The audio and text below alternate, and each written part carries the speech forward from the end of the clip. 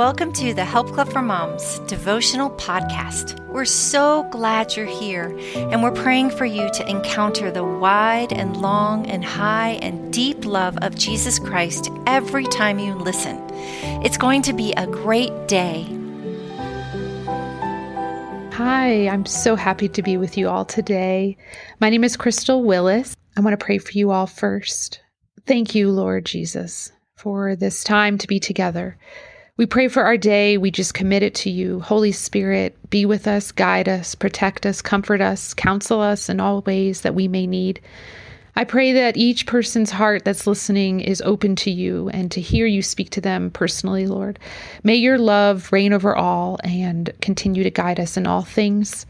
And we just lift all this up in your great and holy name. Amen. I'm going to read our first verse today. It's from 1 John 4:16 in the ESV translation. So we have come to know and to believe the love that God has for us. God is love, and whoever abides in love abides in God, and God abides in him. Oh, the love of God. Does it get any more beautiful, wonderful, and never-ending than that?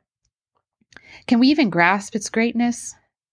God's love is illustrated many times for us in the Bible, our source of truth.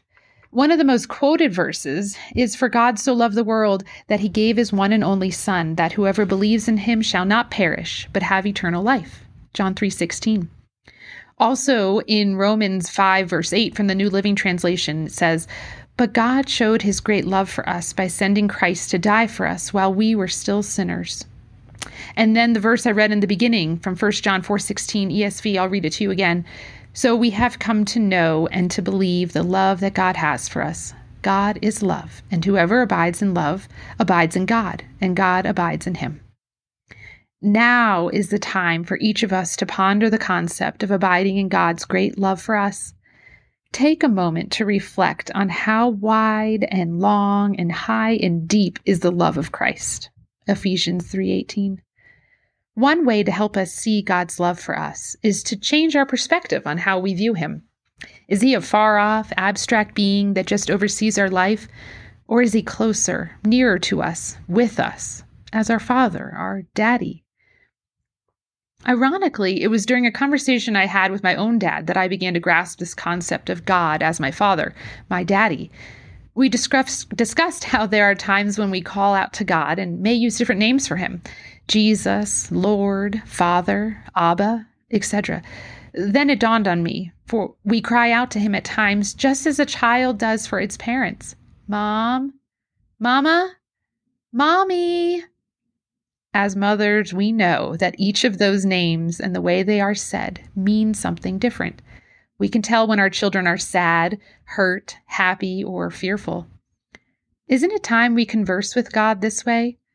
Call out to him, "Daddy, I need you," or "Dad, I think I may have just messed up." God becomes closer to us this way. We begin to view him as someone who understands us and someone who we can depend on when we need comforting, advice, and yes, love. In Jesus' own words in Matthew 6, verse 8, in the New Living Translation, the second part says, "For your Father knows exactly what you need, even before you ask him." No matter what our relationship is like with our earthly father, our heavenly Father wants to have our love and know us. After all, we are called in John 15:9 to abide in his love, and the way we do that is to explore the depths of our Father's great love for us.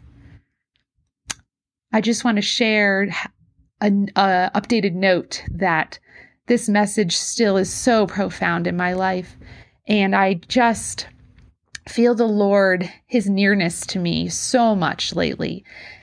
And it's so pivotal that I see that he doesn't want me to hide who I am from him. He created me in his image and in his likeness and in his perfect love. And I shouldn't hold back who I am from anyone around me, from God especially, and that it actually is honoring to him when I am my most genuine, authentic self. So I kind of want to encourage you all, maybe this is a word for some of you, but if you feel like you're holding back or maybe not being real with some of the people around you. Maybe this is the time to admit to God that you have held back some bit of yourself for fear of rejection or just being misunderstood, and pray that God sends gracious people around you and friends that will completely understand you just as you are. And I pray that you step out in your perfect self as God made you, not your humanly perfect self, but you know what I mean.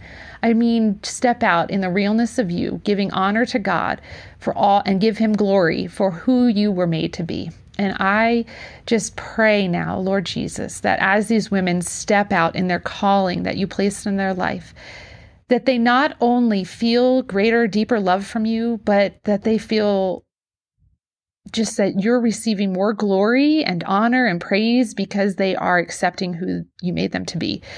That we are just meant to shine your light for all to see. So in this process, Lord, I pray that we become more like you, that we walk in your path that you guide us on and keep them safe. I just pray for strength, even when the enemy wants to come and tell them, no, you shouldn't say these things. People won't like it. I just pray that you give them strength to speak your truth out for all to hear. And I just pray that in this, they feel greater, deeper love from friends and those people that you place in their path. And so I do have such a heart for women who maybe are just feeling held back in some way. And so, Lord, I just pray that you provide that opening and that they're open to seeing that opening that you've opened up for them, and that they take it, have the strength to obey in your calling on them. So we pray for open hearts and open minds, ears to listen, eyes to see what you have for them. And may, again, it fan the flame of your glory, as that's what it's all about, Jesus. So I just thank you guys so much for listening. May you feel blessed and loved by your Lord and Savior. And lastly, I just want to end with a little quote from Henry Ward Beecher. It says, "There's no friendship, no love like that of the parent for the child." So let that also be a little comfort to you as you're parenting your kids in the mess of all of that, the ups and the downs, the hard days and the good days, that your love is still better than anyone else's in the world, and that God sees you that way. So no matter how much you mess up, he is there for you and wants you to continue to seek his will and confess when you mess up and ask for forgiveness, and then show that love to others. So I pray that this blessed you today. Thank you for listening. Bye.